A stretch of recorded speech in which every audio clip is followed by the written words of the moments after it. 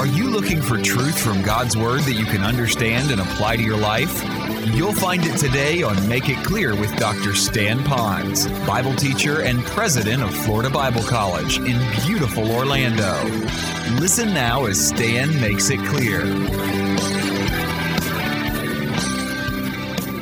Welcome to Make It Clear, and I'm so glad that you could be with us. I want to thank you for listening to us as often as you can. You know our program is designed with you in mind and to help you to know the Lord and to grow in the Lord as well. Now, our programs mostly cover what we call life application Bible teaching.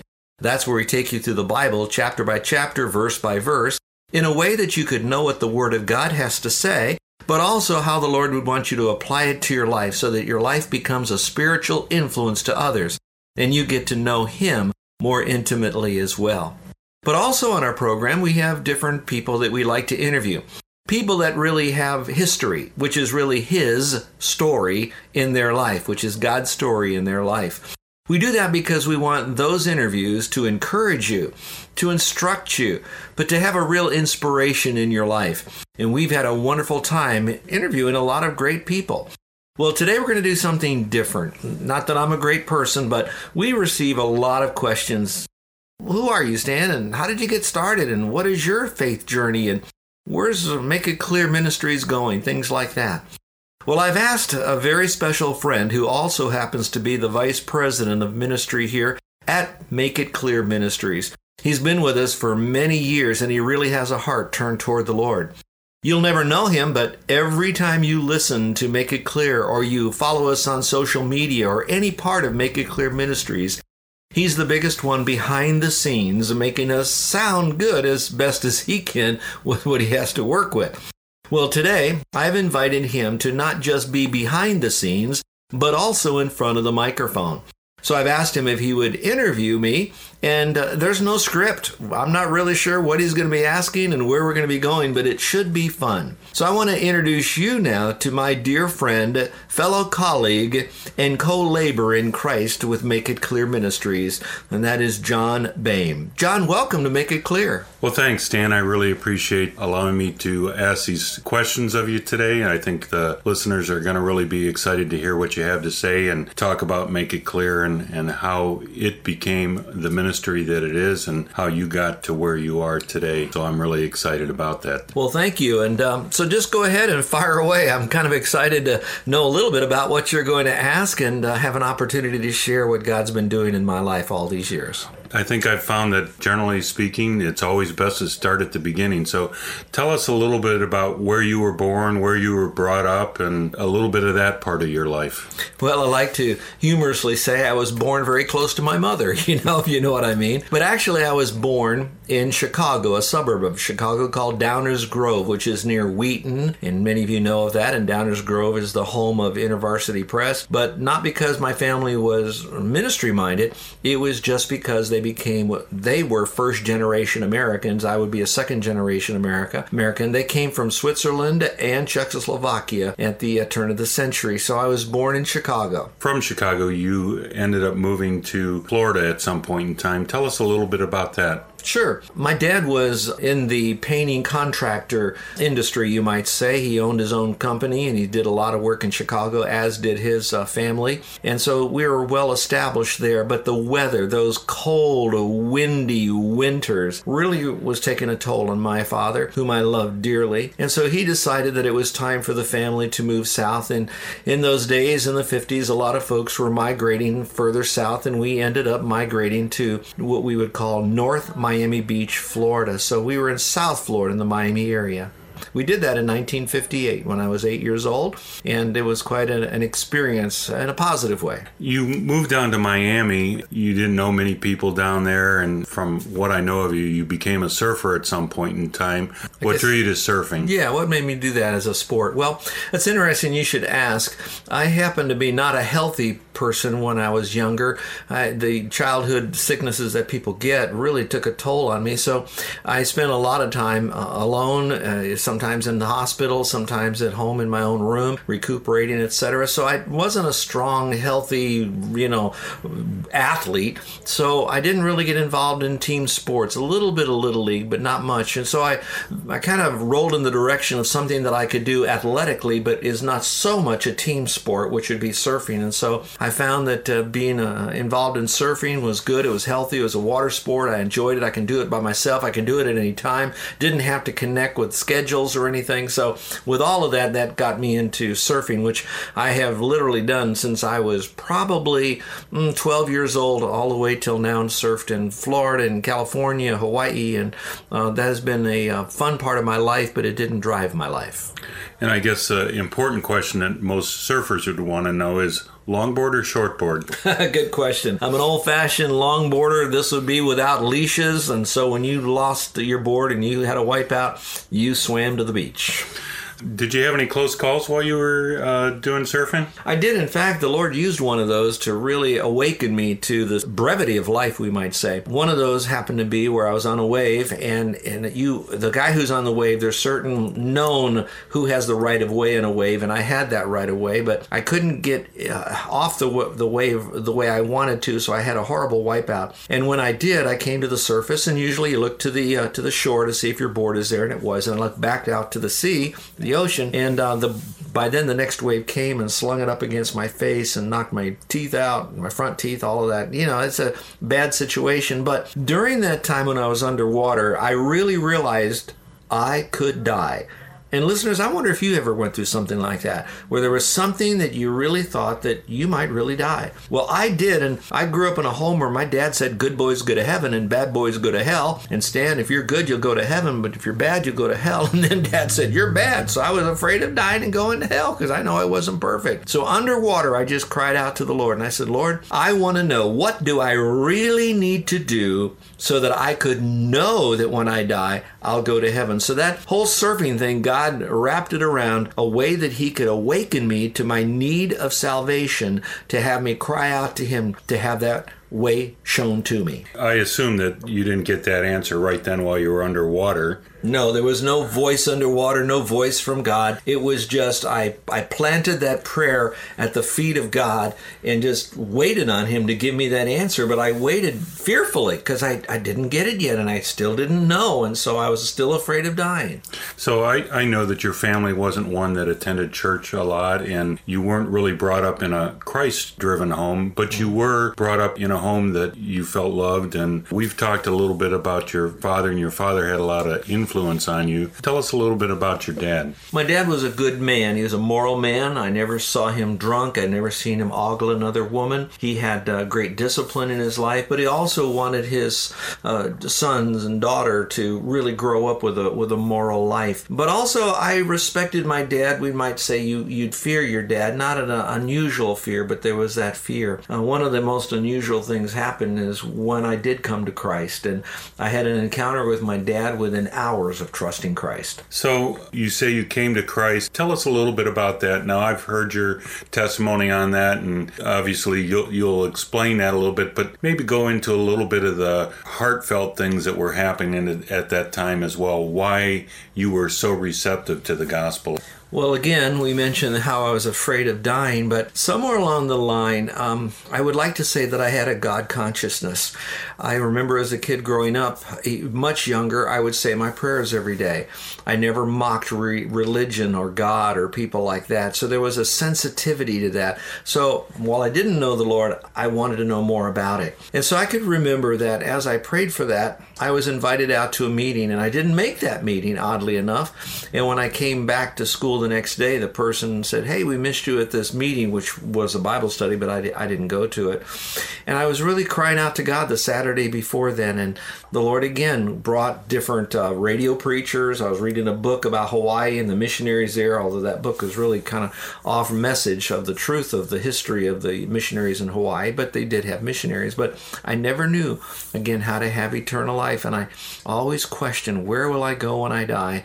Until a very special thing happened to me when I was in class at high school. I know the story, and I know who this person was that you had in that class. Tell us who that person is, not necessarily revealing who they are now. Who is that person? In school, I took a course, and it was called Public Speaking, Speech and Debate. And I was driven by that, unusually, because I felt like I'd like to go into radio broadcasting. Had no ministry in mind. I wasn't trying to be a movie star, a TV star, anything like that. I wanted to go into broadcasting, whether it was sports, weather, news, more of a broadcasting. So I took it for that reason. I knew speech would help me then, as well as how to do it extemporaneously and all of that. But I was still in surfing, so I sat in the back of the classroom near the window, determining what the weather would be like, because that generally determined what the waves might be like in South Florida. But oddly enough, for whatever reason, the teacher said, "Hey, Stan, you in the back of the room, I want you to sit up here." And literally, I was in one corner of the room, and she moved me diagonally all the way to the other side of the room. I wasn't bad, but I was distracted. And so she wanted me to be up closer to the front of the room, and so she put me right in the front of the room. Well, while I was sitting there in the front of the room, after a month or so, they had us do speeches. And what caught my eye was when they had us speak on what did we do in the summer. Well, of course, I gave my speech, what I did in the summer. I surfed and where I surfed and all that kind of stuff. And the girl, though, got up, sat next to me, and she then stood up and said, "I went to a Christian camp. And at this camp, there were high school football players and cheerleaders, and we were all learning the Bible together and how that we could know we have eternal life by trusting Christ as Savior." And I thought to myself, this is kind of weird, these religious people, but they look pretty normal. In fact, pretty sharp. Athletes, cheerleaders, good-looking people that seem to have their life together, but they knew something about Christ that I didn't. So that piqued my interest, but that's about as far as it went. Well, the next thing that happened is she then asked all the people that are around her, all the kids around her, and said, "You want to go to youth meeting? You want to go to youth meeting? You want to go to youth meeting?" And she said to me, "Stan, would you go?" And I said, "Yeah." She said, "Anybody who goes with me, I will buy their ticket to the major state championship football game in the Miami Orange Bowl." That dates it, I know, because it's called different now. But anyway, so I said, I'd go. Here's a good-looking gal. She's going to invite me out to a ball game. But then she went a little further, and she says, "I'm going to take you to the ball game if you will go with me to what is known as a fifth quarter." Now, you got 4 quarters of the football game, but the fifth quarter was this Bible study, this youth meeting. Then it was called Christian Youth Ranch. So I thought, yeah, I can endure that, although my mind said, who studies their Bible? A bunch of religious rejects, so to speak, but I can endure that.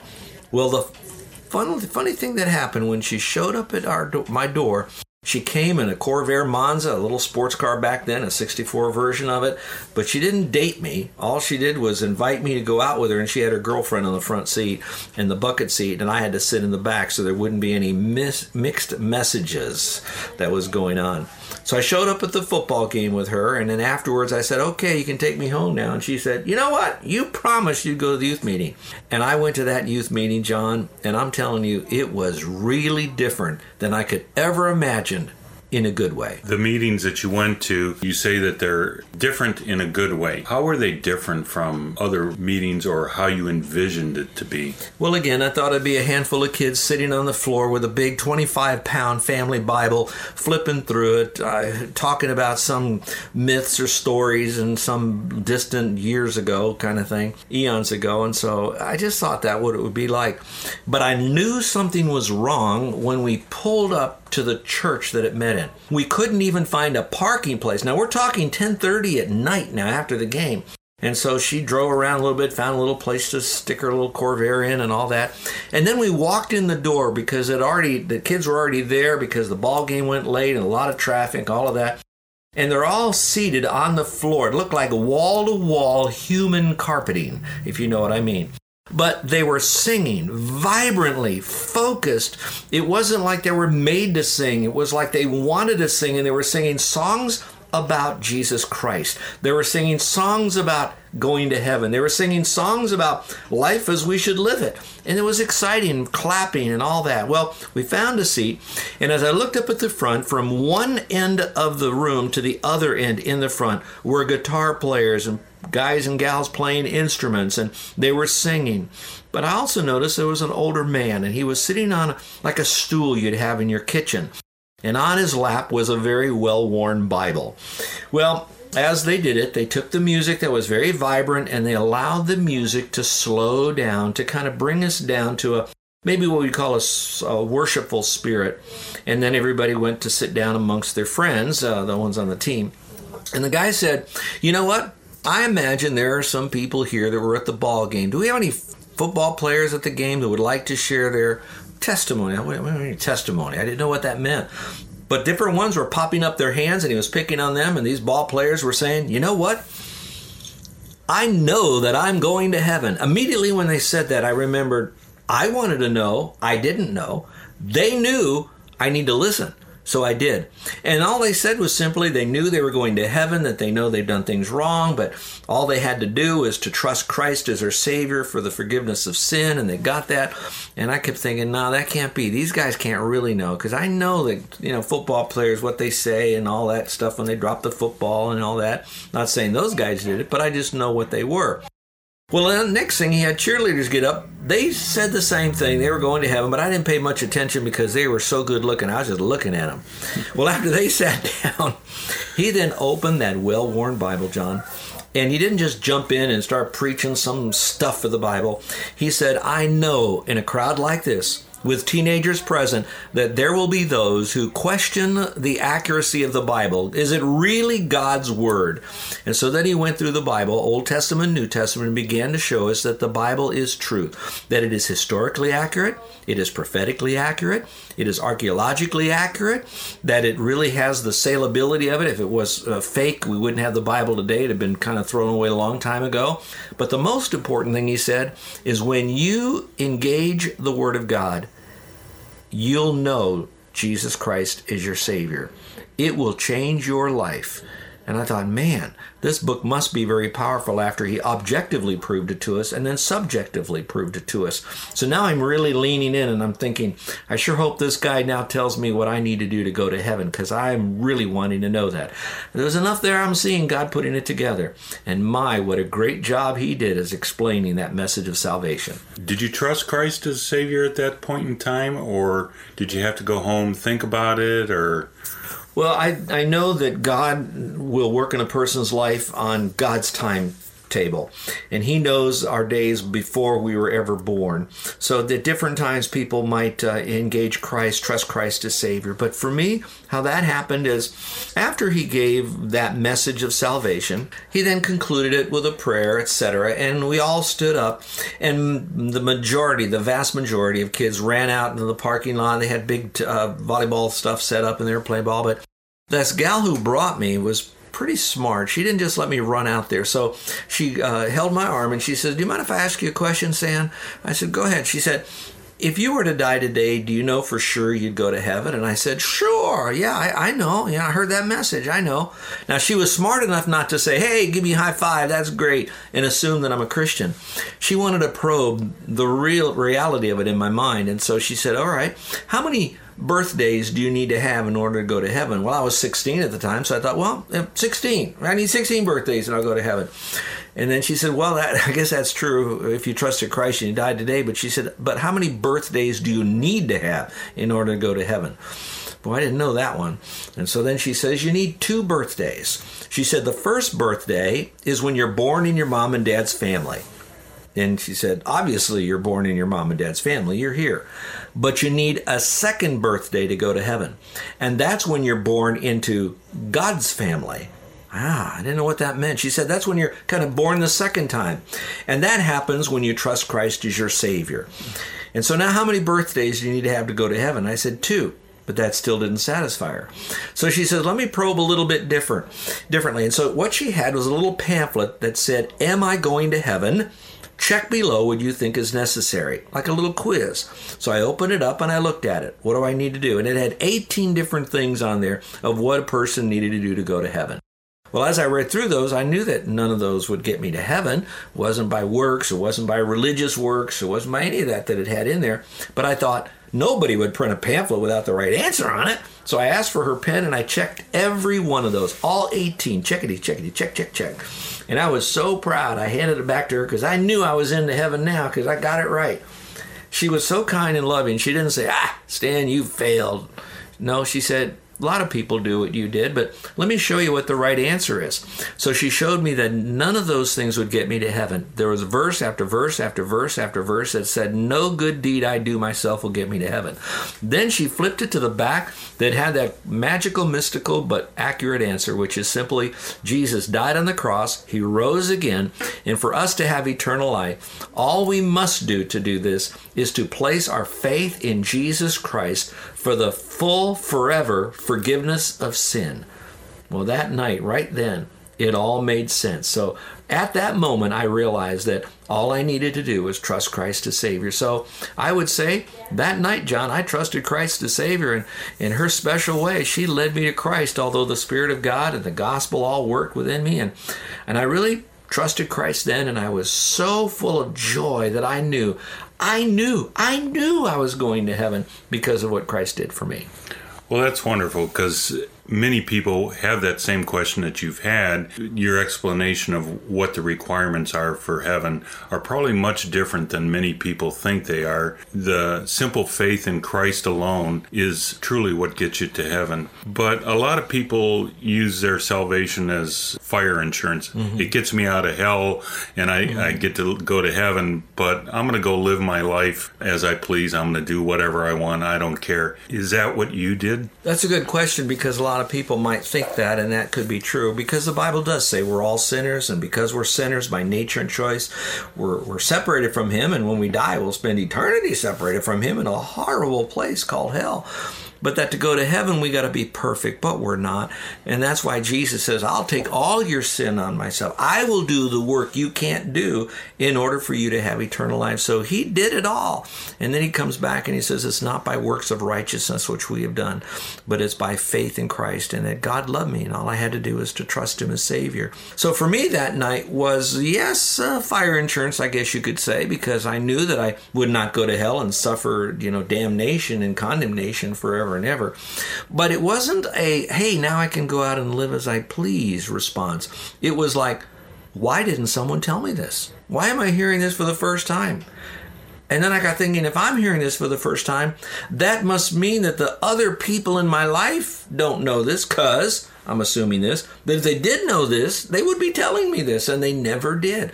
So I immediately said, Lord, I want to thank you for dying for me on the cross, but kind of like I want to live a thank you life by telling others, because I wasn't told. That was, for me, the motivation that got me going. Now, since then, I've learned a lot more from the Bible and the kind of motivations that the Lord would expect, but I don't think the one that I had was such a bad one, because I loved others and I loved the Lord, and I wanted them to know. So I left that meeting and I headed home. I know part of the story is when you got home. Tell us about that part of the story. It was late. Remember the ball game, after the ball game, and the youth meeting was almost an hour from my house. So I finally am dropped off, and now I'm going in the door, and you can't imagine what it's like for someone who is afraid of dying now not to be afraid of dying, know he's going to heaven, a whole brand new experience, because I never was reared in church. I come in the front door, and I was met by my dad. Now, my dad was a good man, and he always would go to bed early because he was a hard worker in construction, all of that kind of stuff, but he waited up for me, and it was about 1 o'clock. His first question is, where were you? And I told him about the ball game, and then he said, why didn't you come home after the ball game? I told him about the Bible study, and because he never went to church or anything, he didn't know much about it, but he was a little angry that I was up late because I had to go to work the next day. And he said, well, what did you learn in the Bible study? And then it came out. I mean, I remember I was so excited. I said, Dad, you'll never believe what happened to me tonight. I learned tonight that I'm going to heaven, but you're going to hell. And of course, when you do that to a dad, I'll tell you, I popped his bubble of pride. And when that happened, it exploded on me. And I have to tell you that I did all the wrong things. My heart was right. I wanted to go to heaven, but I never was taught how. So we danced around the table for I don't know how long and calmed each other down. But he didn't trust Christ, of course. I didn't say it right and all of that. But that was a beginning of a little bit longer journey with him until he came to faith in Christ. Well, we kind of skipped over the young lady that introduced you to the Bible study. And tell us a little bit about her. Did that relationship go on? Did you see her again? What happened there? Well, obviously I was very grateful for her inviting me out. And I didn't have a Bible. I didn't know anything about a Bible. But I remember as she was taking me home, I said, "This is so good." And she said, "Would you like to go next week?" And I said, "Yes." And but for whatever reason, she did not say, "Could I pick you up?" And I wasn't. It just, "I'd like to go next week." I was blessed because I had a little old used car, and I said, "You know what? I'll come myself next week." Well, that didn't happen. I came with a whole carload of kids because I wanted everybody to hear this message. But I somehow found her in the crowd and wanted her to see that I brought some friends and wanted them to meet the friends, all that kind of stuff. And then afterwards, she went home. I dropped my friends off, but I went back to her house, and then we prayed. And then week after week, we began to pray together, etc. Remember, I trusted the Lord in November. By Christmas, she gave me my very first gift, which was a Bible, an old Schofield Bible. And she had on the flyleaf of it, she wrote, "Either sin will keep you from this book, or this book will keep you from sin. Hide these words in your heart, and that way you won't sin against the Lord." Now, she didn't want me to sin because I'd lose my salvation or something. She just wanted me to do that. Well, that happened month after month, year after year. And through a series of events, we realized we really love each other. And so now she is my wife. Can you imagine this now? 51 years she's my wife. And so we lovingly say, yes, she is my sister in Christ because we have Jesus and God as our Father. And that she's my wife. But in a special way, she's also my mother, so she has helped me in those early years to focus on the Lord, to know the importance of fellowshipping in a good church, and reminding me the importance of having a deeper life, of getting in the Word of God and praying, but also reminding us that we're saved to say so. We don't just have a no-so salvation, we have a say-so salvation. And from then on, we just have been in ministry literally ever since we were in high school. So we're high school sweethearts, but we were already serving the Lord together. And that's been our life ever since, and I'm so grateful. So publicly, I just want to say thank you, Carol, for your love, forgiveness, mercy, grace, all that you've given to me to help me be who I am today. Well, that's a love story. And in so many ways, she was able to bring you to a point where you could hear the gospel, accept Christ as your Savior. You became friends and later on married. Now, I first met you probably around 1976 when you were teaching at Florida Bible College. You didn't just start teaching there right after you got saved and got married. So tell me what your journey was to get to Florida Bible College and eventually become a teacher there. Well, it began with a continual heartbeat for my friends. Basically, I was their age. But it also came with ignorance of the Bible y'all couldn't understand. I didn't know the Old Testament from the New Testament. When I sat next to Carol before I got my own Bible, she would go to a Bible passage as the leader was speaking, and I would read the passage, but then I'd read all the verses after, and I keep reading all the pages that were after until he told us to turn to another passage. And so she knew I didn't have a Bible. So at that time, I really was so grateful for the Word of God that she's given to me. And then I got a little booklet called Our Daily Bread, and then also the little study booklets from Radio Bible class back then, and I would devour them. It was almost immediately that I chose to read the Bible, the Old Testament in the morning before I went to school, the New Testament at night before I went to sleep. So I began this journey with the Lord from the inside out, we might say, from really knowing His Word and wanting to know His Word, as ignorant as I was. But I also knew that I'd like to communicate the Word, and it's still that radio thing, but it didn't die, but it wasn't as focused on, TV news and weather and all that stuff, but it was still communicating. And then I thought, I'd love to teach teenagers. So as a teenager, as I went to the youth meeting, it was to learn, but it was also, how do you work with teenagers? Because I wanted to have a Bible study just like the one that we had in my own little convoluted way. I thought, I want to lead one. I don't want to just attend one. So we started going to, every time my parents would let me go out at night, Carol and I would go to Bible studies. We didn't do dating. Maybe that was dating. I don't know. But whatever it was, we didn't go to movies. We didn't do any other stuff. We just went to Bible studies. We'd take notes, bring our friends.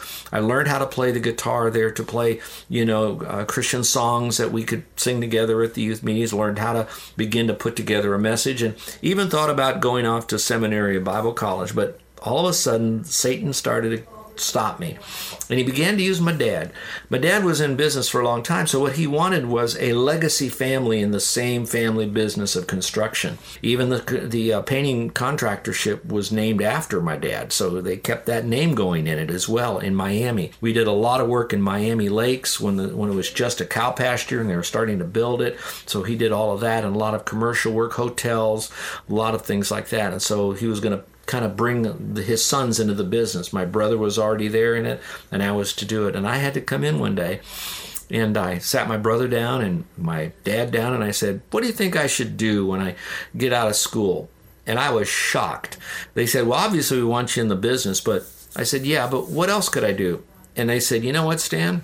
We watched you. My brother was much older than me. He said, you ought to be either a preacher or a teacher. I had no idea that already there was these, manifestations or whatever you want to call it, that I had a direction in the preaching and teaching.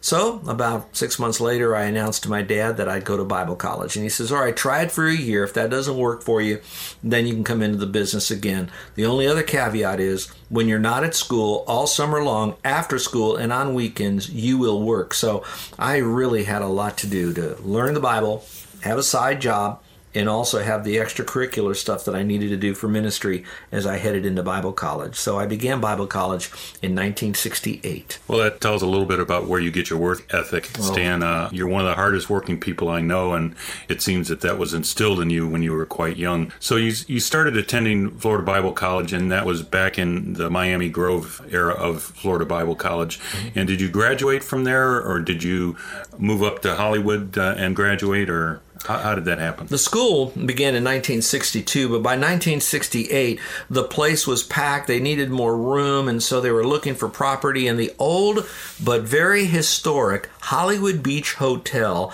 on Hollywood Boulevard and A1A came up for sale, and they got it at a fire sale. I think they paid only $1.5 million for it or something. You can imagine this historic building that was built in 1926 now, very, very well built. And so when they bought it, it was in 1972, and so I was in the middle of my junior year, so I did move up with them, and so I completed it in 1972. But while I was there, besides learning this, I was involved in student government, and then I was involved in starting different youth ministries. I remember one we started in 71. That summer, I took 6 kids and I trained them all summer long about reaching others and living a life for the Lord and knowing the Bible and what we would do, what the youth ministry would look like, and then how we would vision this thing to be. And it took me all that time to take those 6 kids. And then we launched it in September of 71 when the kids went back to school. And by March, we were averaging 418 junior high kids at the meetings, and it was a stellar thing. So that's how I got into youth and was speaking and government, and occasionally I'd speak in chapel. And whenever there was an opportunity where I could do a Bible study or something, I wanted to speak and tell people what God was giving me in my time with Him in the Word. God was giving you the opportunity to be that communicator that you wanted to be, but maybe in a different way than you thought it ever could be. As you moved through Florida Bible College, you eventually graduated, you became a teacher there, and Make It Clear started sometime in that time frame. Is that correct? It really did. And I like to talk about how that began, but I need to go back just for a moment because it is tied very much together. I was concerned that as I spoke, that I might not be scratching the listeners where they itch, that I was not communicating the Word of God. And so it was even back then I began this mantra that I want to speak accurately or correctly, clearly, but also with urgency. I wanted people to respond to what we're saying right here. So when I was doing those little Bible studies when I was 18, 19, 20, 21, I invited one of the best speakers that was a faculty member at Florida Bible College to come to my youth meeting unannounced, whenever he wanted to, sit in the back, and I wanted him to evaluate my communication skills. And so then after it was all over, everybody went home, but 10 o'clock at night, we found a little coffee shop, and he would take out his yellow tablet, and he would then say, Stan, you did good here. You should have said it this way. You might want to begin it this way. So even then, the Lord was privately grooming me so that I could speak better. I'm forever grateful to Bruce Porter, who has been a part of my life to help me to do that. In fact, later on, when Carol and I got married, he was in our wedding, and we did eventually attend his Bible study as well. Now, that being said, that got me into this whole mode of I need to present the Word of God clearly. Now, what kept that going, though, was that Florida Bible College and its graduates were also concerned about the accuracy, clarity, and urgency of the gospel. And so I was surrounded by others that were always listening to whoever spoke. Did they give it biblical? Was it correct? And then, was it clear? Could I understand it? And then finally, did he really care if I even understood it correctly? Was it urgent? So we were kind of born with that. Well, then the strange thing happened. How did Make It Clear get born? Well, again, God does wonderful things. And I need to pause. You listeners, I want you to know, be aware, be alert, not only to Satan who's a roaring lion around you, but also be alert to the Lamb of God that takes away the sin of the world, who is bringing things into your life, taking things out of your life, because he wants to use you in some special way, because you are unique. You are divinely designed. So I'm now teaching a night school class at Florida Bible College.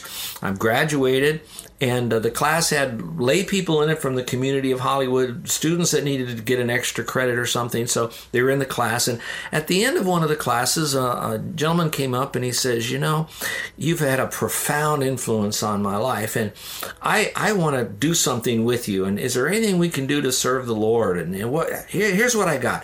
I'm a major sales representative for a major paper company, and I get paper that's free, lots of paper for free, and I don't know what to do with it. Do you know what you could do with this thing? And when God brings something that's free to you, immediately ask yourself, how can I use this for the Lord?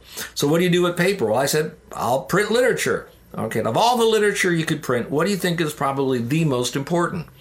A pamphlet that will explain the plan of salvation so that a person could read it with the Word of God in there and the Spirit of God and then come to faith in Christ. So we began doing little pamphlets. And one of those pamphlets was, why didn't someone tell me? And we call that ministry Soul Winning Ministries. And so I will forever thank Gene Ledbetter, who God brought into my life. And there's a lot more with that, and how God brought him from one denomination that was really unclear, actually inaccurate, and brought him through a life journey that now he is a pastor serving in North Carolina with his sweet wife, Gail. Now back to that. That started with a pamphlet ministry. And then we began to add other things into Make It Clear Ministries, plural, after that. And there's quite a story in the name Make It Clear Ministries, and we'll probably touch on that a little bit later, to how God used that name in different ways. But as you started this track ministry, Make It Clear morphed into some other things. What was the next chapter in Make It Clear Ministries? All right, after we did that, we knew we needed to have a booklet. And so I thought, okay, now that we believe, what do we do? Bingo, that's the name of the booklet, Now That You Believe. Well, what do you do now that you believe? And it was a booklet that talked about how to read, not just read your Bible, how to read your Bible, how to meditate in the Word, how to pray, not just pray, how to fellowship. What kind of fellowship should you really be having? How to share your faith, not share your faith, but how to do it. So it was, now that you believe, what do you do? So we got that, and then we started thinking maybe we could do radio. But by then, my life began to take a journey away from Florida Bible College because of deep family need. And what happened is that we moved to North Carolina, and Carol's sister at the time was 33 and was dying of cancer. And so we needed to be there for the family because the husband wasn't doing much and other things. So we moved up there. And that was a life experience of training and grooming for me way back in the mountains of western North Carolina, literally. But as I was getting to do this, I thought, wouldn't it be great if we could now put together a radio program that listeners could listen to, and they would hear little vignettes on how to share their faith, how to open a conversation, how to move it into the gospel, what the gospel is, how to close the conversation, how do you bring it to a decision, what do you do next, how do you handle questions or oppositions to the Bible, those kinds of things. But I didn't want it to be a full-length program. I just wanted it to be like a 5-minute program. A minute of intro, minute of exit, and 3 minutes of teaching. But I wanted it 5 days a week with fresh material every single day. Well, televangelism, a national ministry at the time, was teaching me how to condense what I wanted to say in just a few minutes. And so that helped me do that. But I thought, how in the world are we going to do this on radio? I have no money. We have nothing. Don't even have equipment to record it. Nothing was there. And so I asked my dad, I said, Dad, what do you think I should do? He said, Stan, it's better to expand when you have money in hand. I thought, ooh, that's good. So then I waited, and about a month later, I went across a trade journal. It had a particular recording piece of equipment in there, and it was a discounted rate. And I went to my dad and I said, Dad, you are such a wise man.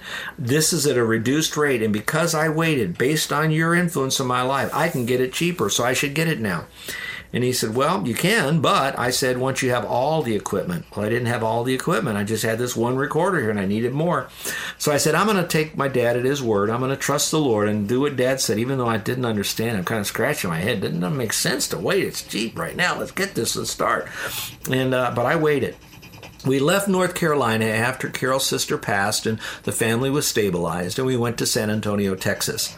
The vision never left me for radio and this Make It Clear thing.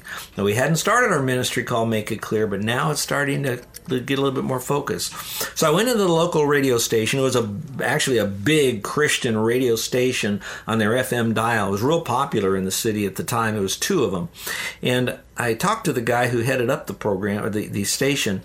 He was so excited about this. He said, you know what? We need this program. You've never done it before, so why don't you use our equipment? I will give you a key to this office building. I will give you a key to our recording studio. You can come and go, and my technicians will show you how to record this. In fact, we'll do this for you, and you can broadcast. So Make It Clear, the radio program, launched in San Antonio, and then it went other places, other stations in San Antonio. The historical Christian station in San Antonio is KDRY, and so we love the people there. We've been on that station now for many years. They've got a great program, great audience as well. So that started us in our early broadcast days with Make It Clear. Now, I'll make this quick. It was 5 minutes a day, 5 days a week. Then we started to do a live call-in talk show, and then that morphed into longer programs, and we were on every day we were on the air because people really wanted what we had, that really what God gave to us, we were just giving it to them through our program, Make It Clear. That was the name of the program. So then we needed to come up with a better name for our ministry, and we called it Make It Clear Ministries. I want to take a little bit of a rabbit trail here, Stan. Sure. It sounds like your dad was a great influence in your life, even as you started the ministry after you were saved. At this point in time, was your dad saved? No, he really wasn't. He a moral man, for sure. We had a good relationship. My dad did a lot with me to really demonstrate a father's role in my life. His dad died when he was 16, and so he didn't have a lot of modeling. So however Dad got it, he was hitting home runs with me, spending time teaching me how to drive, teaching me how to throw a baseball, and all of that. But he never knew Christ as Savior, and that really burdened me, especially after I graduated and I was teaching personal evangelism as a course at Florida Bible College. I could lead others to Christ. I can train others to lead people to Christ, but I couldn't even lead my own dad to the Lord. And so Carol and I became more and more burdened about this, and I needed to be more intentional. So I said, let's pray about it. So I announced it to the class if they would pray for my dad's salvation. And then Carol and I would covenant to pray every night before we went to sleep for Dad's salvation. And, of course, in my quiet time, but nothing really happened. And then I had this idea, I don't know how long, maybe a couple months later, whatever. Why don't I take my dad out to dinner and not try to lead him to Christ, just try to love him to Christ? And so we met at a restaurant. And it was odd because I came in the front door, and Dad was, they had, you know, these restaurants, they're family restaurants, but they have a little bar, a little section over there where people can get something to drink, and Dad was there. And I didn't know if I wanted to go up to the bar. Here am I, I'm a professor at Florida Bible College. The school is about a mile and a half away, 1,800 students. Someone's bound to see me do this. And so I thought, I don't know, but I thought, well, my dad needs Christ, and Jesus ate with publicans and sinners as a purpose to reach them, not as just have fellowship, and I'm going there to reach my dad. So I walked across the threshold into this little bar area. And as soon as I did, my dad turned around. Again, he was not a drunk or anything. He said, "Oh, Stan, I'm so glad to see you. I missed you." And he then said quietly that what I would do, he said, Stan, I know you don't feel comfortable right here. So how about if we meet in the restaurant? So we sat in the restaurant, and Dad then very lovingly said, "I'm so glad we could get together." And he started talking. And I began to ask him a lot of questions about his life, his business, and what he did. So I got him talking about himself, and I was interested to know. And he went on and on and on and on. And then at the end, he said, "Well, Stan, I've talked too much about me. What you been doing with your life?" And I thought, oops, here's my chance. I asked God for an open door, as Colossians chapter 4 says. I've asked God for boldness, like Ephesians said. And so if I got boldness in this, I'm asking God now for clarity. So I said, "Dad, I teach people how they can know for sure they can go to heaven when they die, and I share that all over the country and in my class." And he said, "Really? You tell people how to go to heaven? Well, how does a person go to heaven?" Now, dear ones, listen to this, okay? I've been telling Dad for years how to go to heaven, but he never really was engaged. Whatever that was, he didn't connect. But that night, at that restaurant, during that meal, he asked the question, basically, what must I do to be saved? What's the message? So I told him, this is what the Bible says, that God loves you, that Jesus died, he rose again, that to have eternal life is not based on any human efforts, whether they're social good deeds or religious good deeds, but it's based on what Christ did for us on the cross when he died and rose again. And where Jesus said, if you believe in him, he that believes on me has right now everlasting life, you can know you're going to heaven. So I shared that with my dad. And after I finished up with that message, I said, "Dad, if you could know right now how to have eternal life, would you like to know? Would you like to trust him right now?" And he said, "I'm going to put it off for a month." When I thought, oh no, I wanted to do it now, but I knew he wasn't ready. So I teased my dad and I said, "Well, Dad, can you do me a favor between now and next month?" And he said, "Well, what is that, son?" I said, "Don't die," because I know if he died, he wouldn't go to heaven. Of course, he joked about that. And we let it go. And of course, we continued praying. And those of you that have been where I am in that time in my life, you know what your emotions are. You're nervous about next month because you've already given the message to your family and they've shut it down. And you know, oh, this is going to be such a letdown. I'll bring it up and Dad will say, "I don't remember. What did I say? I don't remember." Whatever it is, it would go nowhere. And I was afraid of that. So met at the same restaurant. This time he wasn't in the bar. He was waiting for me in the lobby. And we went to go sit down. And after we ordered our meal, almost immediately he said, "Stan, do you remember what I said last month that I was going to do this month?" I thought, yes, I do. This time you really got it. And I said, "Okay, Dad, you remember that going to heaven was by faith alone in Christ. Would you want to make a decision on this?" And he said, "Stan, I really would." Do you know what happened? He said, "Last month, between the time we met and now, a man gave me a Bible. And I began to read the Bible. And I have some questions." Now, folks, here's what you need to know. My dad never graduated from school. He only has an 8th grade education. He was never a reader. His news came from television, and he'd read little things, but not anything that was anything, really. Just very light reading that he needed to do. And now he's reading the Bible. And this time, it was the King James Version. They didn't have all these other versions. And he said, "I came to this passage where Jesus turned the water into the wine. How did he do that?" And I thought, that's a legitimate question. But the answer is very simple. How did he do it? He's God. And he does miracles. And this is a miracle. And you know what my dad said? "Well, I can believe that." So I said, "Now, Dad, are you ready to trust Christ?" He said, "Well, I may curse a little bit because I'm been in the construction and they do that as part of your vocabulary." I said, "Is cursing a sin?" "Yep." "But when Jesus died on the cross, did he pay for that sin?" "Yep." "So is that sin paid for?" "Yep." "Then do you have to go to hell to pay for it?" "No." "Why?" "Because he paid for it." And he went through a couple other illustrations like that and questions, and all of them came back to the same thing. All sin was paid for all time when Jesus died on the cross. And now that full forgiveness becomes yours immediately forever when you trust Christ as Savior. So Dad said, "I'm ready to trust Christ." So right over a bowl of soup at the Round Table Restaurant on Hallandale Beach Boulevard, A1A in South Florida, my dad trusted Christ as his Savior. And when it was all done, he lifted up his head. He had tears streaming down his cheek. And this rough and tough, hard to diaper construction worker never cries. And there he is. And he says, "Oh, Stan, I am so glad that I trusted Christ because you're going to heaven and now I'm going to heaven and we're going to be there forever. See what kind of a dad I had? A humble, gracious, grateful man. I'm so grateful for that. But his next response went like this when I said, you know, Dad, you know you're going to heaven and I know I'm going to heaven, but Mom doesn't. She needs to know how to go to heaven. And my dad slapped the table and he says, yep, she does, but boy, is that going to be hard. Well, needless to say, about a year later, my mom also, through another series of events, placed her faith alone in Jesus Christ.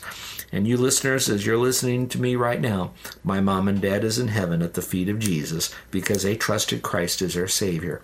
So, what are the lessons? Please trust Christ as your Savior so that you can be with other loved ones in heaven if you have not trusted Him yet. And if you have, and you have loved ones that have not trusted Christ as Savior, don't give up on them.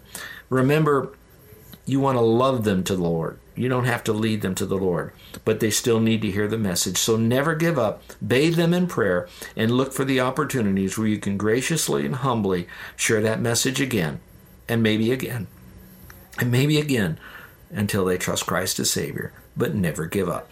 That reminds me so much of a statement that a friend of ours said one time, Lee Stanford. He once said, I never want to witness to somebody who's not my friend. Mm-hmm. And I think too many of us try and convince somebody through pressure, through just beating on them so much with the gospel that they finally accept it. But as you did with your dad, you took the time to let him know that you love him, that you're not doing this to try and beat him over the head and be a good man. You just wanted him to understand what salvation was so that he too could go to heaven. And I think that's a lesson that we all need to learn and need to live by. So we left off with you in San Antonio, starting the first radio ministry for Make It Clear Ministries. Where did the story go from there? It was kind of unique, John.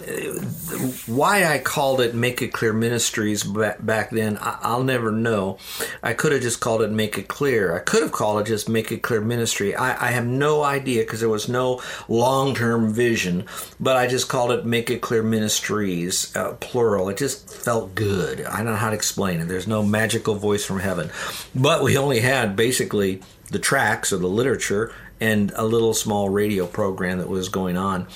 But then things began to really get more involved. I began to travel and speak more. So with the speaking, that added another dimension to Make It Clear Ministries because I went out to speak. And of course, we launched a church and a Bible college in San Antonio. And thank the Lord for all those people that were with us at the beginning and through it all the way to the end of that until it transitioned into other ministries. God did a great work there, and I thank Him for all of that. But we did that through Make It Clear Ministries, so it ended up going into that part of it. Well, then the radio started taking off because more stations wanted to carry us, and I'm grateful for that. And I just say to the listeners, if you know contacts and others that may like to have the Make It Clear broadcast, you would certainly want to connect them, and we'll talk about our radio ministry and all that it has to offer for that. But then I went into the radio ministry part of it. So that really kind of stayed together for the longest period of time, was just really that. Would be the literature, the speaking, and the speaking was not just pulpit supply, it would also seminars and all of that on how to evangelism training and discipleship training and all the other things that went through it, speaking at conferences and camps and all of that. And I love it, and I'm so grateful when I'm invited somewhere to speak where I can talk about the Lord and really add value to another person's ministry by doing it. But it lay dormant, and a very unique thing happened soon after that. The Lord brought you into our ministry, John, and with you came spiritual giftedness that God gave you, and abilities that God has given to you in the area of technology, the opportunity with a passion to help people come to faith alone in Christ, John, and then to go on to become fully obedient worshipers of the Lord, that you're a visionary and an idea guy, and you really stimulated my thinking in this. And so with all of that and the experiences, you know most of the story that our listeners don't know, but the Lord began to launch various ministries. So then we thought, well, let's go ahead and do something online. So we started to do our media online, and then we thought, well, let's see if we can get it into the Alexa, all that kind of stuff. So we're on Ask Alexa. Then we talked about podcasts. And then from that, we talked, let's add an app.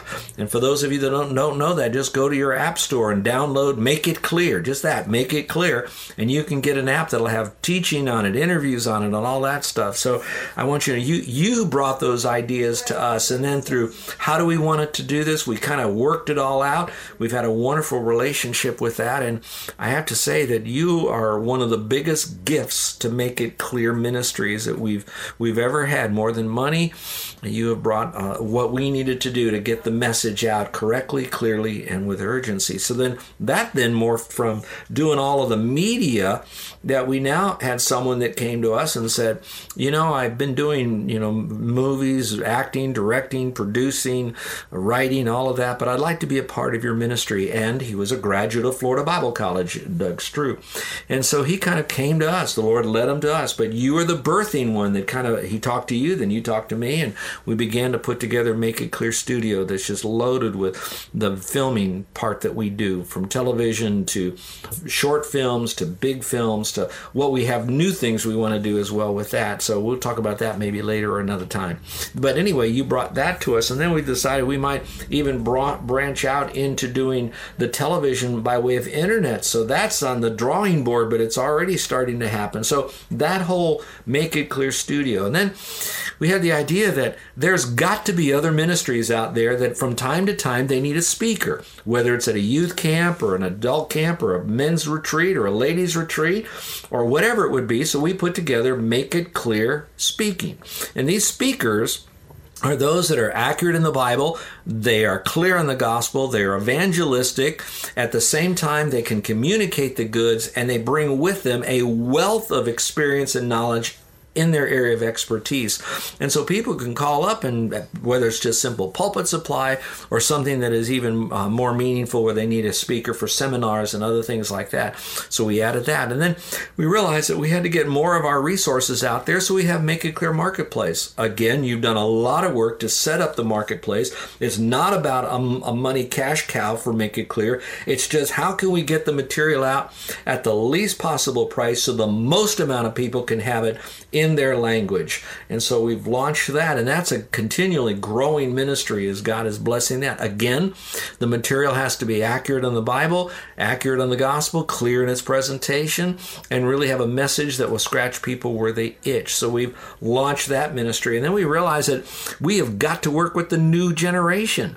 And so with others that are on our team, we thank the Lord for them coming aboard and helping us with our student ministry, which is an opportunity to partner with Bible College, Florida Bible College at this time. And what we're doing with them is giving them an opportunity to be grounded in the Word of God on a collegiate level, but also training them and using their giftedness or their talent in the area of music, sports, and film. And they spend about 6 months on the road besides their education, working in churches and ministries, adding value to those ministries in our E3 ministry, which would be like a gap year program for that as well. So the Lord has launched that ministry. So it continues to grow and grow and grow and grow. And we thank the Lord for all of that. So that's Make It Clear Ministries with all those little ministries under it, making one big blast to the world of helping people come to faith alone in Jesus Christ. So long ago, in 1980 something, I don't recall what the exact year was, you created Make It Clear Ministries. And at that time, you had no idea that it would become multiple ministries. It was just a ring to that name and so forth. And it's just amazing how God has taken that inspiration that you had and multiplied it into multiple ministries that are out reaching people for the gospel worldwide. One of the areas that you touched on was this Make It Clear speakers and so forth. And that's not just within the United States. So, for instance, you've had a few trips abroad where you've been able to teach and educate various different people with God's Word and the gospel. Any one particular one that really stands out to you that you really think was an exceptional trip that you took? All of them seem to be very important because God said that we should take the gospel and the Word of God globally. In fact, one of our little mantras here is to take the Word of God correctly, clearly, compassionately, courageously, consistently, and cheerfully, here it is, into every person's world. So whether they're a butcher, baker, candlestick maker in our little neighborhood, or whether they're way overseas, we still want to take the Word of God to them. So we're always open to do international travel, and we know that with the climate of the world today, with the virus and other things going on, that is being morphed and massaged, and we're always waiting to do this. We're not going to huddle up and be so afraid we can't, but at the same time, we want to work prudently and serve prudently. So we have been all over the world, and I really mean that. We're talking Mongolia, Myanmar, Indonesia. We've been overseas to China, different Asian countries as well, and over into Europe. So I thank the Lord for those opportunities. But what takes me into these countries is a desire to equip the new generation. Now, we will give the gospel when they bring us into a country and they give us a church service, and we'll certainly do that. But often I'm brought into places where they're trying to equip the new generation of leaders. And if they give me a choice of what I could speak on, generally I speak on the following. One, I speak on, again, evangelism and discipleship. So it doesn't just become a platform ministry, it becomes personal evangelism. So the leaders are taught that it's what you do personally, not what you merely do publicly, that counts, on the clarity and accuracy and the urgency of the gospel. The second area that I come in to teach on is in the area of homiletics, because I want to work with church planters, but I want them to be doctrinally sound, but at the same time knowing how to shepherd people and use the Word of God in a communicating way that will really help people to understand the Word. So homiletics is the proper way to study the Bible, interpret the Bible, as well as to communicate the Word of God. Now, hermeneutics is just the study of it. Homiletics takes it to the next level, which is all of that, but also how do you prepare messages? How do you teach? How do you preach? And how do you speak? So I do that on an international level. And then the third area is just on leadership development. I'm finding one of the big areas in churches today is they want to talk about, this is important, membership, getting people knowing the importance of participating with one another. They love talking about edified and maturity, which is very important, the small groups, etc. I fly that flag for that. And then they talk about the importance of evangelism, local and global. And I'm grateful for those that still do missions and take their people out on missions. And they're really high on worship. They know that often that's at the center of it all. But after all that's done, the one area that's often the most overlooked is what are they doing to raise up leaders within their church or ministry, or even Christian leaders in what we might call the business professional world. And so there is biblical principles on leadership. Obviously, our model is Christ, and obviously we begin by being a servant unto all, but they're not taught the major leadership principles. So when we go into a foreign country, we want to make sure we teach at least those three things: evangelism, and then we talk about how to communicate it, and then thirdly, the importance of leadership development. Of course, that spills over on church growth, church health, but I don't want to make in a foreign field an American church. What we want to bring into the foreign field is a biblically healthy church with that. So I've enjoyed it all. If I had a country that if I could get into, and I've been in it many times, I think we need to not forget the importance of China. That is not to say any other country is different. It didn't say go into all the world, but especially China. It says everywhere. But when I think in my natural mind, because China, we know, is affecting the world. Who can deny that? You can't deny that. Whatever they're doing, they're affecting the world, good or bad, mostly not so good. But that being the case, we need to reach the people in China to give them a spiritual governor in their life, which would be the Word of God, and to be able to look at things through the lens of a biblical worldview. So I really have a passion for China, and making sure they understand that. But it's not limited there, John. We need to go everywhere and anywhere that we possibly can to get that message out. Well, most of this time that we've talked, it's been about the past. How did Make It Clear come about? What has happened with Make It Clear? But look into the future. Where do you see Make It Clear going?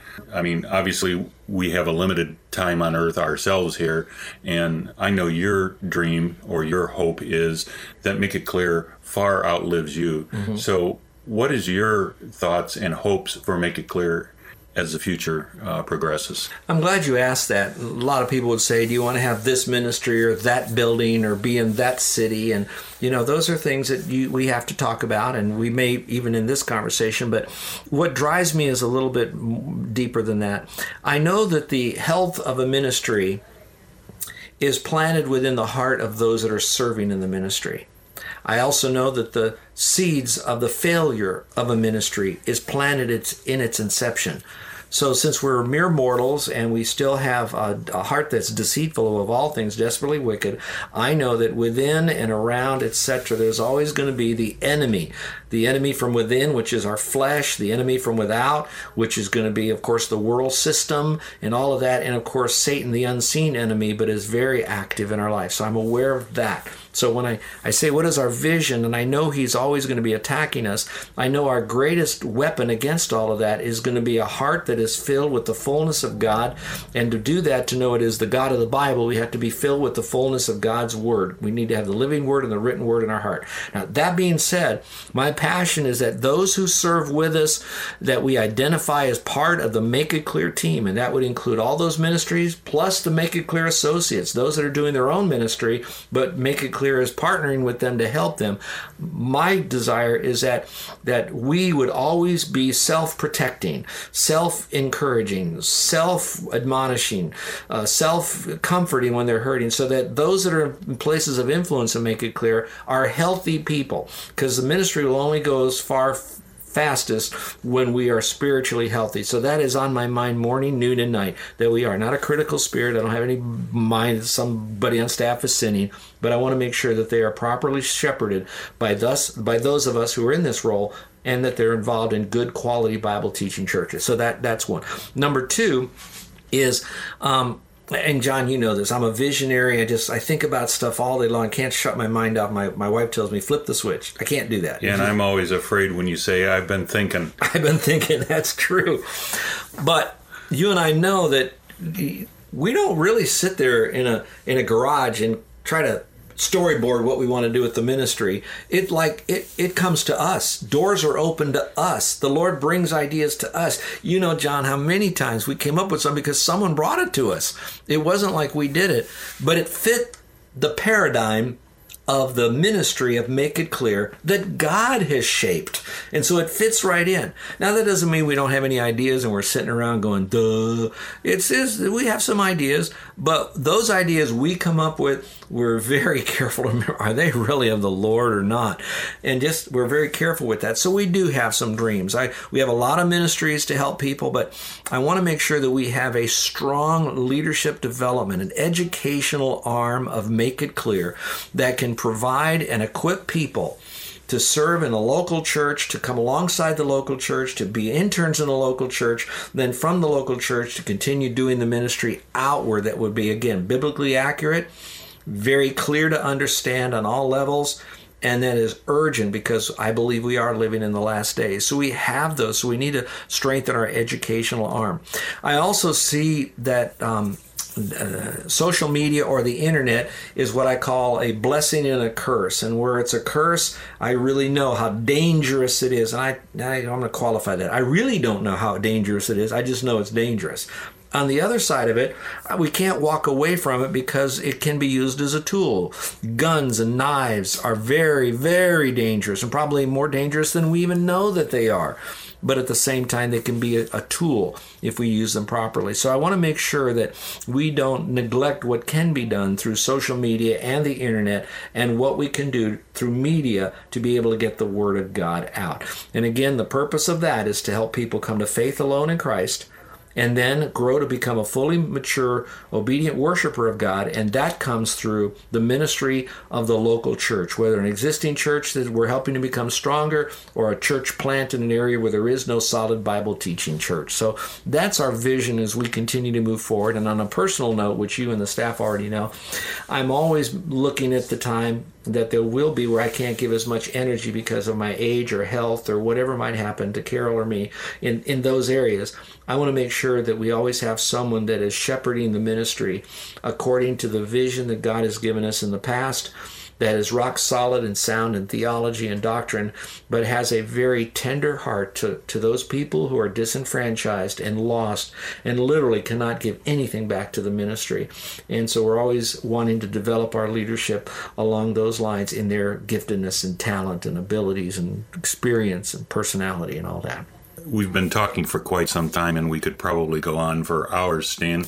Just have a couple more questions that I think I want to ask, and then we'll kind of get it wrapped up. We recently did an interview with somebody, and one of the things that was talked about on that interview was the fact that this person was going into perhaps an area that some Christians would consider, I can't go there. Mm-hmm. And we kind of talked about that.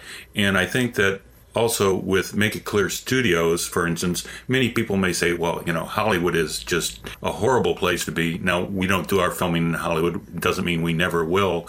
But just that industry has a bad rap to Christians. Can you speak a little bit on going into areas that might be marginal to some people? Yes, and I'm going to always go back again. Satan is a dirty bird. We know that. He is very diabolical, and we'll never fully know him, and I don't want to spend my whole life learning about Satan. I know that when I draw close to the Lord, Satan will flee from me, although he'll do it by kicking and screaming, and I'll have issues. But here's my point. Satan is so in our life that we don't have to be in Hollywood that is basically taken over and is the champion and the beachhead for a secular worldview and a truly anti-God, not a non-God, but an anti-God attitude. As bad as that is, Satan can work on us, and we can be so complacent where we are that we forget that Satan has already done a job on us. We're okay. We don't need to read our Bible. We're okay. We can go to church when we want to. It's okay. We can just watch church online and all that. And all of a sudden, we get real soft to the passionate war that we're in to get the gospel out to them because Satan's got us now. So that could be just as dangerous is someone who goes into a very secular worldview that is completely run by Satan and is just filled with glitz and glamour, and we now are deceived into the glitz and the glamour, and we don't see how really dangerous that is. So both of those areas become hellholes for Satan, strongholds for Satan, if we don't really follow and get close to the Lord to become strong. So that being said now, the Lord said, go into all the world and preach the gospel. It says to go and make disciples of all nations. I get that. But not the nation where the people are really into demon worship, into the world that there's a lot of sensual, sexual lust and perversion. Don't go into that world, but you can go into the safer world that's more within. It never said that. It said to make disciples of all nations wherever they are. Now, to do that, that means we have to go into those nations. And let me just say the word nations there means people groups. So what are people groups? Is it going to be cultures, or is it going to be ethnicity? Is it going to be races? I really believe there's only one race. It's the human race, okay? Do I believe there's many cultures? Yes, and most cultures are driven by world influence, okay? A secular worldview. So now, all that biblically said, then part of my world has got to be even in the strongholds of Satan. But I need to remember God gives us protection. What is it called? The armor of God. Who do we have? We have the Holy Spirit. What do we have? The Word of God is our sword. So we have all the protection necessary to go into those horrible environments where people are enslaved and held captive in that. And the only solution is to give them the gospel accurately, clearly, and urgently. And to do that, you have to connect in order to correct. Now, connect doesn't mean you have to act like them, but it does mean they have hurts, habits, hang-ups. They have needs. And we go into those environments. We love on those people without being like them. You don't have to be a horse to judge a horse show. We get that. But you have to, in order to judge a horse, you still got to go to a horse show. You got to help them. So we have to connect. But our purpose for connecting is so that eventually we can correct. And the biggest correction we can have them have is to change their mind. That's the repentant mean. To change their thinking so they transfer what they're trusting in or what they're denouncing, that they would now turn to the true and living God, Jesus Christ, and especially his work on the cross that gives the power for total transformation when they trust Christ as Savior. So for me, going into Hollywood is you need to go into Hollywood with your eyes wide open, not to look at the sin there and want to become like it, but at the same time to open your eyes and look at the reason they're in that is because of a deceitful heart, a secular worldview, and a very powerful Satan. And those people, they can be redeemed out of that. How do we know that? Just read the New Testament, particularly the works of Christ just in the Gospels alone. If he could do that then, and he did, he can do that now. and He will, and He is. And so for us to go into these environments with our eyes wide open, we can certainly do that if we go in properly armored up. So as we draw to a close, Dan, I just want to give you the opportunity. Is there anything that I haven't asked that you feel like you would like to express about Make It Clear, about your life, about the gospel, anything? What would you have to say? Well, people often ask, what do you really need? And of course, the biggest thing that I need wisdom. I need discernment in my personal life. I need to be able to have a deeper and greater and complete, accurate understanding of Scripture. I need to make sure I keep my spiritual habits in order so that I'm doing what I should be for growing. But as far as the ministry grows, obviously we need to have prayer. And I pray that those who are listening, that you would pray that we would remain clear on the gospel, that we would be bold in our presentation of it, that we would look for opportunities that God is opening up for the furtherance of the Word of God as it would go forth, that we would pray for people. Big picture is pray for the world. Little picture, but more important, is pray for people by name, our neighbors, our friends, our relatives, those who we work with, and begin to pray for them that they would come to faith alone in Jesus Christ. We need to do that, and we need to do that to others. On a ministry level, what we need, I'm only bringing this out as a need to you all. We're not asking for you to do this, but if you would just think about us in prayer, and if the Lord touches your heart, you can let us know. One is, we certainly would love to add to the staff and team of Make It Clear Ministries. We have areas that we could have you help us in. All of our team, this may shock you now, they all raise their own support. And so that may cancel out many of you. What it does do, it raises up and picks up out of the Christian faith family out there, people that says, you know what, I can raise my own support. I've got some folks I can work with. Will you help me learn how to do that? But I want to work with Make It Clear. If you would like to know more about that, you can contact us at tellmemore@makeitclear.org. Tellmemore@makeitclear.org.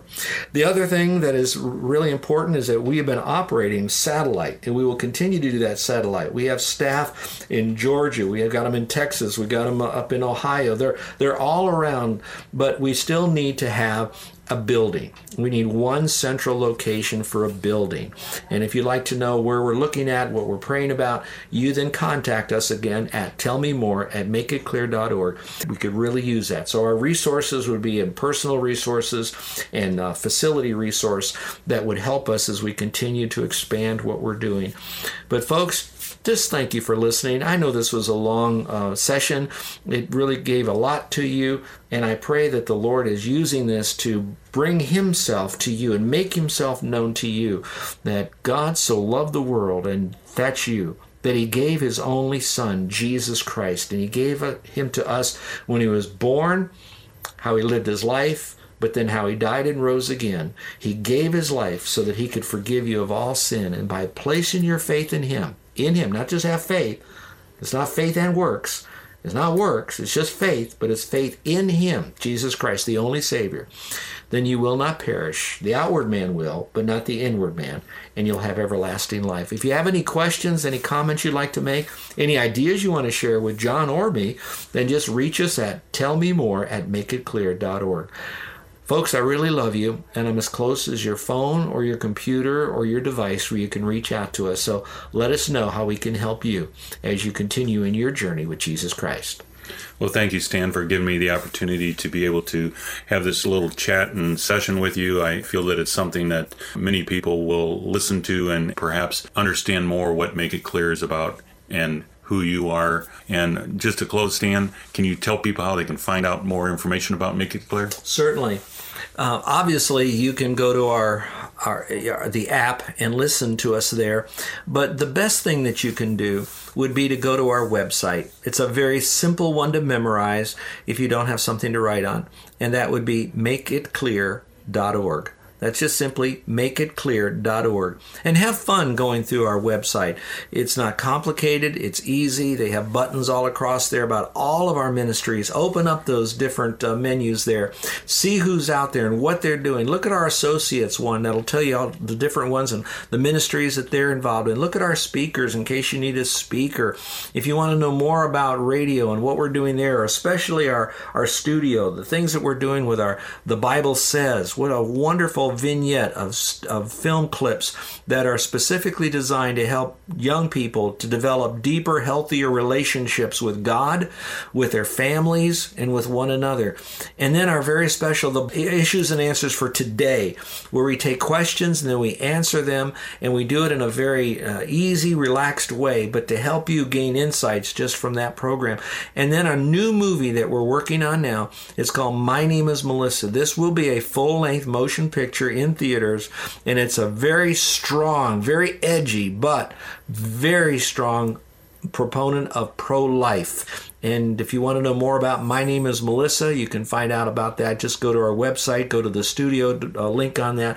They'll give you information, and we'd like to hear from you. If you want to get on our mailing list, like us on Facebook, like us on Twitter, because a lot of stuff is going out there, and our ministry is alive and active and healthy and vibrant, so stuff is coming all the time.